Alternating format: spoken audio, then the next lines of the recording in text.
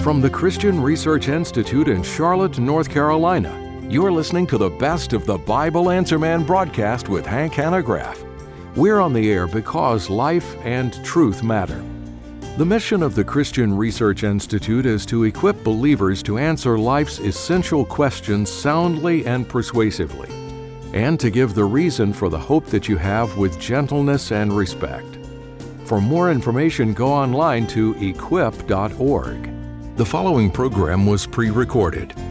And now, here's Bible Answer Man host, Hank Hanegraaff. Thank you very much, Randy. I came into the office today and I was given a whole stack of letters that demonstrated appreciation for the ministry of the Christian Research Institute. And I wanted to read one of those letters on the air, but quite frankly had a hard time choosing which one. And just before the broadcast, I was talking to one of our associates about this very matter, and we decided on this letter. It's a card, actually, and in it is inscribed, "Dearest Hank, thank you for your love, your kindness, your patience with all of us.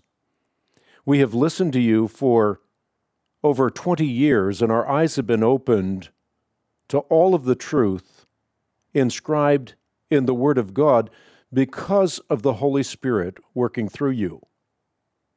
My family is forever changed because of you. Thank you for being so brave and telling the truth, no matter what.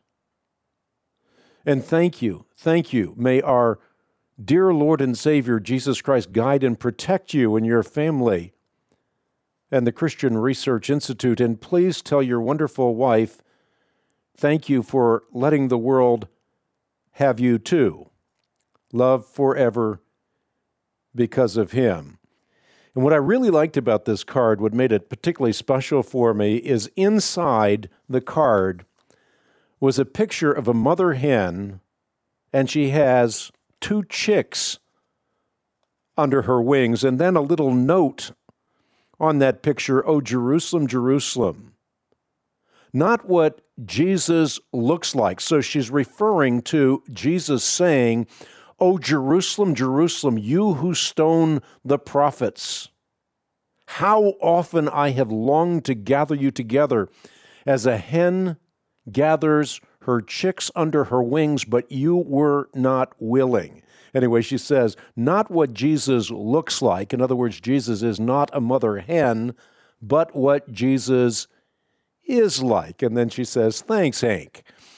And this, of course, made this particular letter special to me because it demonstrates that this couple gets it. They get that we need to learn to read the Bible for all it's worth or mine the Bible for all its wealth. There are so many passages in the Old Testament that the new atheists look at and say immediately, how in the world can any rational, sentient human being consider the Bible a trustworthy source? Because the Bible disqualifies itself on moral principles. Christopher Hitchens was very famous before he died for talking about bride price. I mean, he probably more than anyone else popularized that phrase in contemporary history, bride price.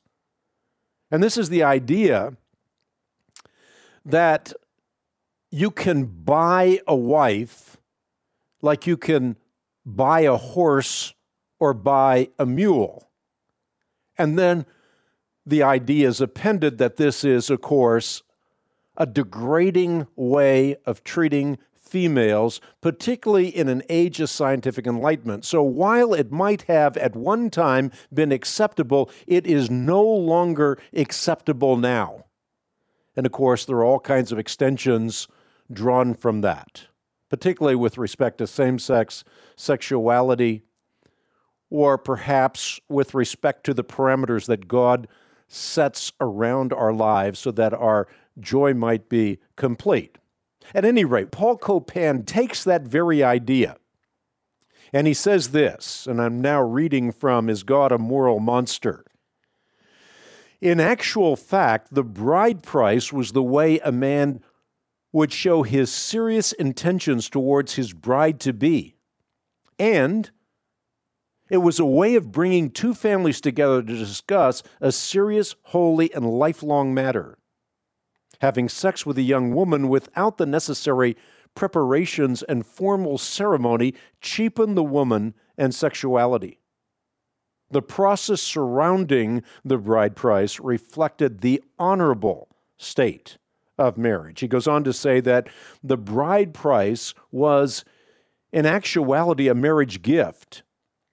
It not only helped create closer family ties between the two families, but also provided economic stability for the marriage. I won't continue, but he goes on and contextualizes what the Bible is dealing with, the parameters that the Bible is setting forth. And quite frankly, when you get to the end of reading this particular section, it's short, it's digestible, it's memorable, but when you get to the end of it, you recognize that the standards set by the Mosaic law exceed the standards that we accept today. So many of you hanging on. We'll go right to your calls. Let's talk to Chris. Chris is listening in Canada, Ontario, Canada. I used to live there myself many, many years ago. He's listening on the web. Hi, Chris. Hey, Hank. Just wanted to let you know I just recently joined the Bible Answer Man team as well. I think what you're doing is fantastic, so I really appreciate all the work you and CRI have been doing all these years, so thank you for that. Bless you. Thank you, Chris. My question, Hank, is, I've read several of your books lately, and I know you're really familiar with types and anti-types of the Old and New Testament, so I'm pretty sure you lean towards that Melchizedek is a Christophany, and my question really kind of leans towards Hebrews 7:3. The translations that are most likely rendered, it says that Melchizedek was made like the Son of God, or another translation says resembling the Son of God. So I guess my question is, wouldn't you consider Melchizedek to be a type of the Old Testament and that Christ is the anti-type of the New Testament? I don't really consider that, and I've really wrestled for many years throughout my ministry before I actually came out in print discussing Melchizedek from this perspective, but I don't think that the word like negates the notion of Melchizedek as a Christophany, because there are other examples that you could use where a similar word or phrase is appended. For example, in Daniel, in my vision at night I looked, and there before me was one like a son of man coming with the clouds of heaven. He approached the Ancient of Days and was led into his presence. And then also you can contemplate the reality that despite the word like, Jesus combined that very passage with Psalm 110 in evidence of his deity in Mark chapter 14. And I think, as I point out in my book, Has God Spoken?, the Melchizedek scroll that is found in Cave 11 has given a tremendous amount of insight and clarity with respect to who Melchizedek is.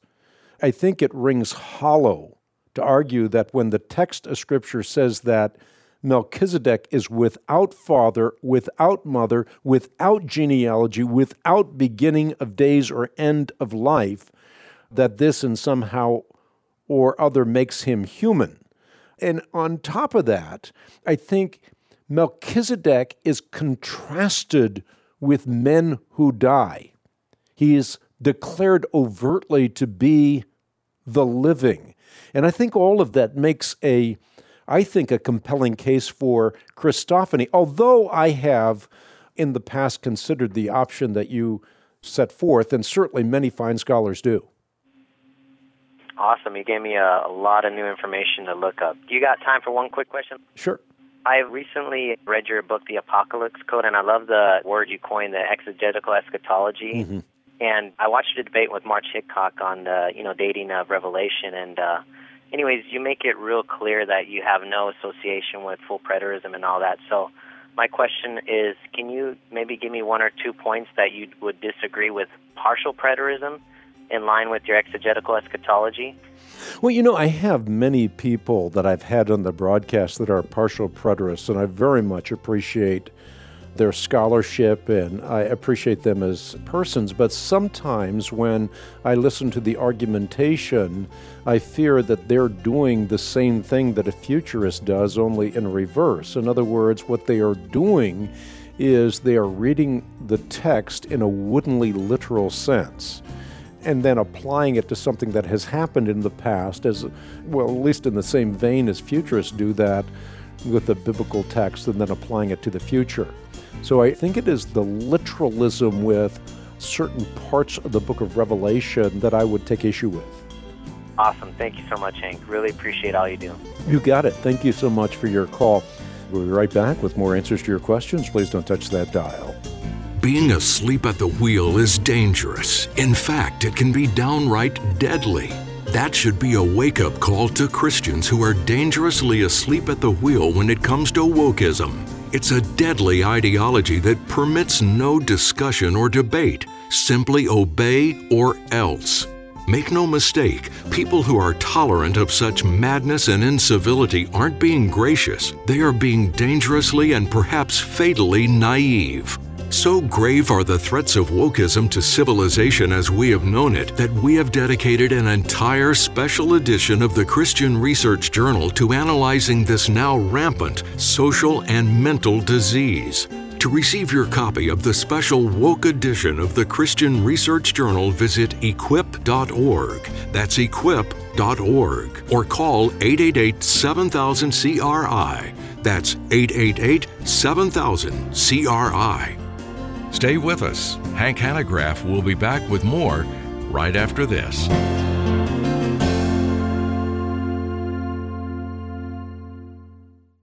If you thought the pandemic was scary, it may actually pale in comparison to today's pandementia. We're talking about wokeism and its growing legions of followers who have defiantly and dangerously declared their independence from reality. That's right. For those infected by the woke virus, anytime their ideology encounters reality, ideology wins. To help halt the advance of this deadly social and mental disease, you'll want a copy of the upcoming special edition of the Christian Research Journal. In it, you'll feast on penetrating analyses and criticisms of one of the most dangerous ideologies in modern history, all written to help you grasp just how deranged this tyrannical movement actually is. To receive your copy, visit equip.org, that's equip.org, or call 888-7000-CRI, that's 888-7000-CRI. Anyone who's been paying attention knows there's a war going on, not just on traditional morality, civility, and decency, but even more fundamentally on historic notions of truth. And the enemy isn't just the onslaught of fake news facilitated by a post-truth culture and turbocharged by growing legions of ideological spin doctors. No, the real enemies of truth range from postmodernist convictions that there is no objective truth to militant scientism that claims that only science can determine truth, and religion is little more than primitive superstitions. But CRI support team members are not waving a white flag of surrender. They're holding the fort by undergirding every one of Christian Research Institute's mind-shaping and life-changing outreaches 24/7. To learn how you can make a difference and enjoy all the benefits of support team membership, simply visit equip.org.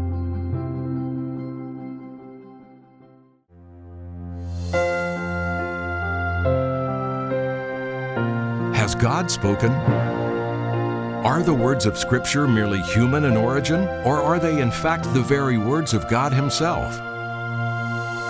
3 years in the making and based on 2 decades of research and reflection, Hank Hanegraaff's monumental book, Has God Spoken?, answers what is surely the most important question facing our world. In Has God Spoken? Memorable Proofs of the Bible's Divine Inspiration, Hank counters the contentions of the Bible attackers and clearly shows that belief in the Holy Scriptures is not a guess or wishful thinking. It is the only logical conclusion after an honest examination of overwhelming evidence. Order Has God Spoken from the Christian Research Institute by calling 888-7000-CRI or go online to equip.org. Equip.org.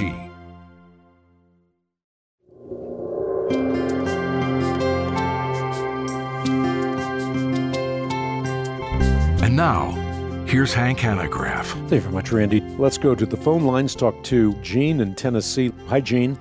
Thank you so much, Hank, for taking my call. You're welcome. I'm calling about the Long Island medium, and her name is Theresa Caputo. She's on television, and she had a big auditorium full of people here in Memphis, and they charged $100 a ticket to go, and people just flocked in there, and she tells people, and I know what the Bible says about being absent from the body and present with the Lord for Christians, but she tells people that spirits have been speaking to her since she was a child, and she tells them that the soul, the person that passed, of course, when people are talking about their loved ones who passed on, they're vulnerable, I know that, but she tells them that the people are there with them all the time, and their souls are with them, and I'm just wondering what your take on this, because when she talks to them about personal information that only they would know, so she can't really research it, and I'm just wondering, how this works. Could it be demons talking to her, or what do you think? Well, it's possible, but as I've pointed out in my book, Counterfeit Revival, there's a lot of ways in which good stage hypnotists and mediums and the like are able to utilize socio-psychological manipulation tactics like cold reading and the like. In fact, I had a friend who was a very popular stage hypnotist, and I would have him show my kids just how easy it is to be fooled. And the stage hypnotist would tell my kids things that they thought no one could possibly know about them, failing to recognize that they had telegraphed that very information to him. So we are very easily fooled, and this is the case with the Long Island medium. Let me be absolutely blunt. She is a fake, and a very obvious fake that should obviously be seen through, but because we tend to be gullible and because we're vulnerable, as you so correctly point out in the prologue to the question, she's able to ply her trade. And you also allude to the fact that this is shameless profiteering at the expense of vulnerable people. So her claims to communicate with the dead are null and void. They're deceptive, and they are strictly forbidden in the Scripture. Remember the witch of Endor.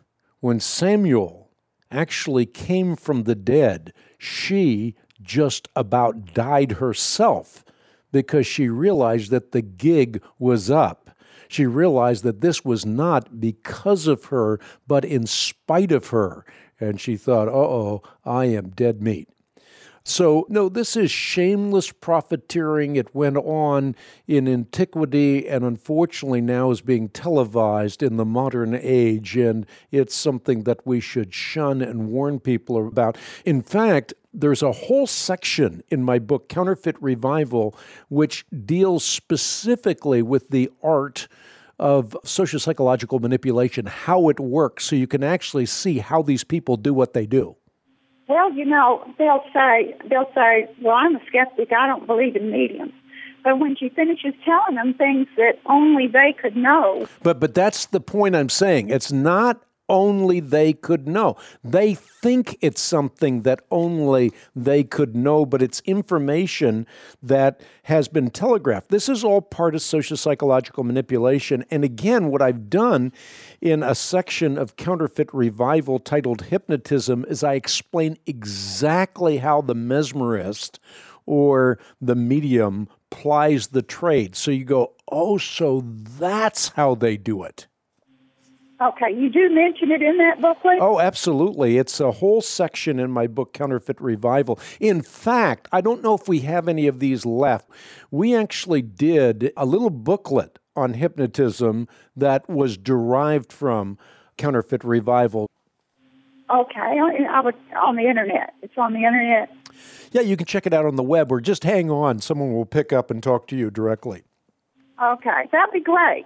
Well, thank you so much. I appreciate it. You got it, Jen. Thank you so much for your call. Back to the phone callers. Next up, Albert, listening in Anderson, California. Hi, Albert.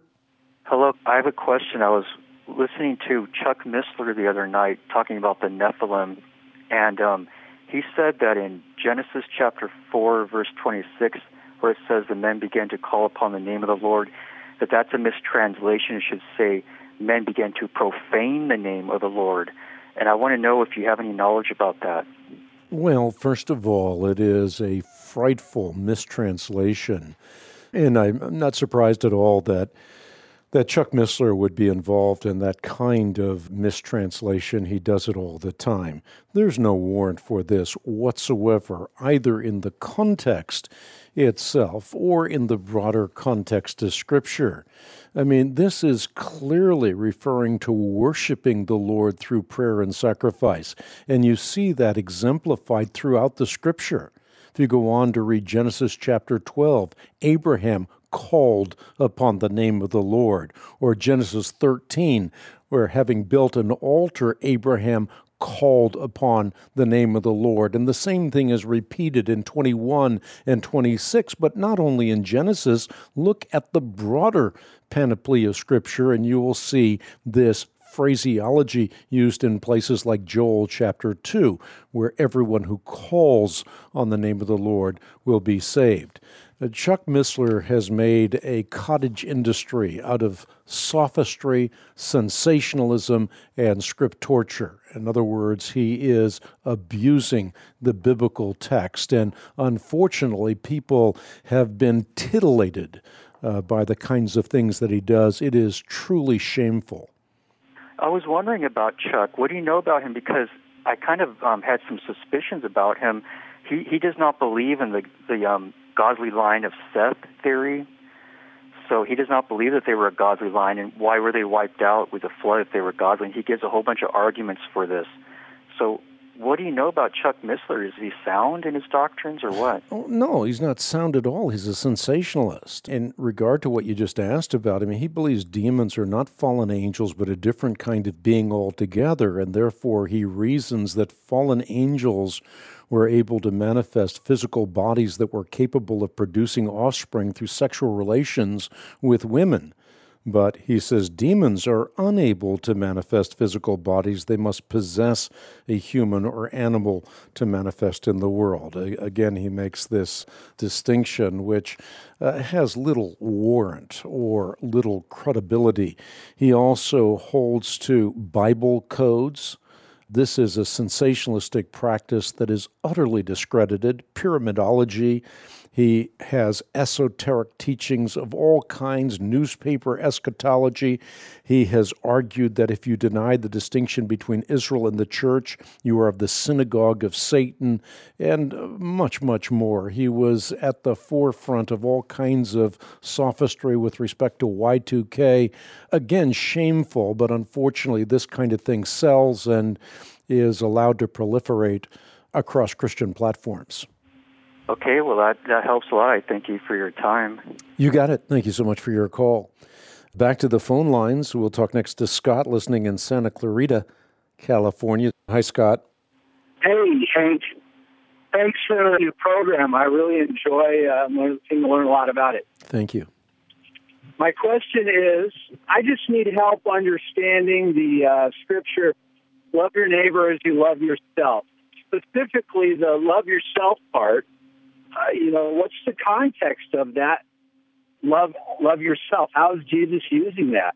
Because in other areas, Jesus talks about deny yourself and pick up the cross. So I'm just I need help understanding how the context there. Well, you got to recognize that true love actually puts others before ourselves, and in that we find wholeness. So, for example, our love is first to be directed towards God. And in that, we find genuine love for ourselves because we are created in the imago Dei, the image of God. We are allowed, therefore, also to more ably and fully love other people. So self-denial is actually a form of love. And we have to remember that we shouldn't fall for the Hollywood image of love as though love is merely a feeling. From a biblical perspective, love is not merely a feeling. Love is a commitment out of which everything else flows. Wow, that's great. Thanks a lot. I appreciate that. So is there like a healing aspect to it? A healing aspect to loving our neighbor as ourselves and loving ourselves? Yes, because we recognize that in loving ourselves, it doesn't mean self-gratification in every sense. It means that we are in right relationship with the universe. In other words, right relationship with the Creator and with that which God has created. Well, thank you very much. That's really helped me get a good perspective on how to start doing this when I read it. You really helped me out a lot. You got it. Thank you so much for your call. As we close the broadcast, a reminder how important it is that we have ministry partners. When you become a supporter to the Ministry of the Christian Research Institute, I'd be pleased to personalize one of my books to you, a family member or a friend. Thanks for tuning in. We'll see you next time with more. We appreciate you tuning in to the Bible Answer Man broadcast. If you've been blessed by the broadcast and want more information to help you grow in the grace and knowledge of God, go to our website at equip.org. That's equip.org. To contact a resource consultant, call 888-7000-CRI. Again, that's 888-7000-274. Or you can write to us at Post Office Box 8500, Charlotte, North Carolina, zip code 28271. The Bible Answer Man broadcast is supported by listeners like you. We're on the air because life and truth matter.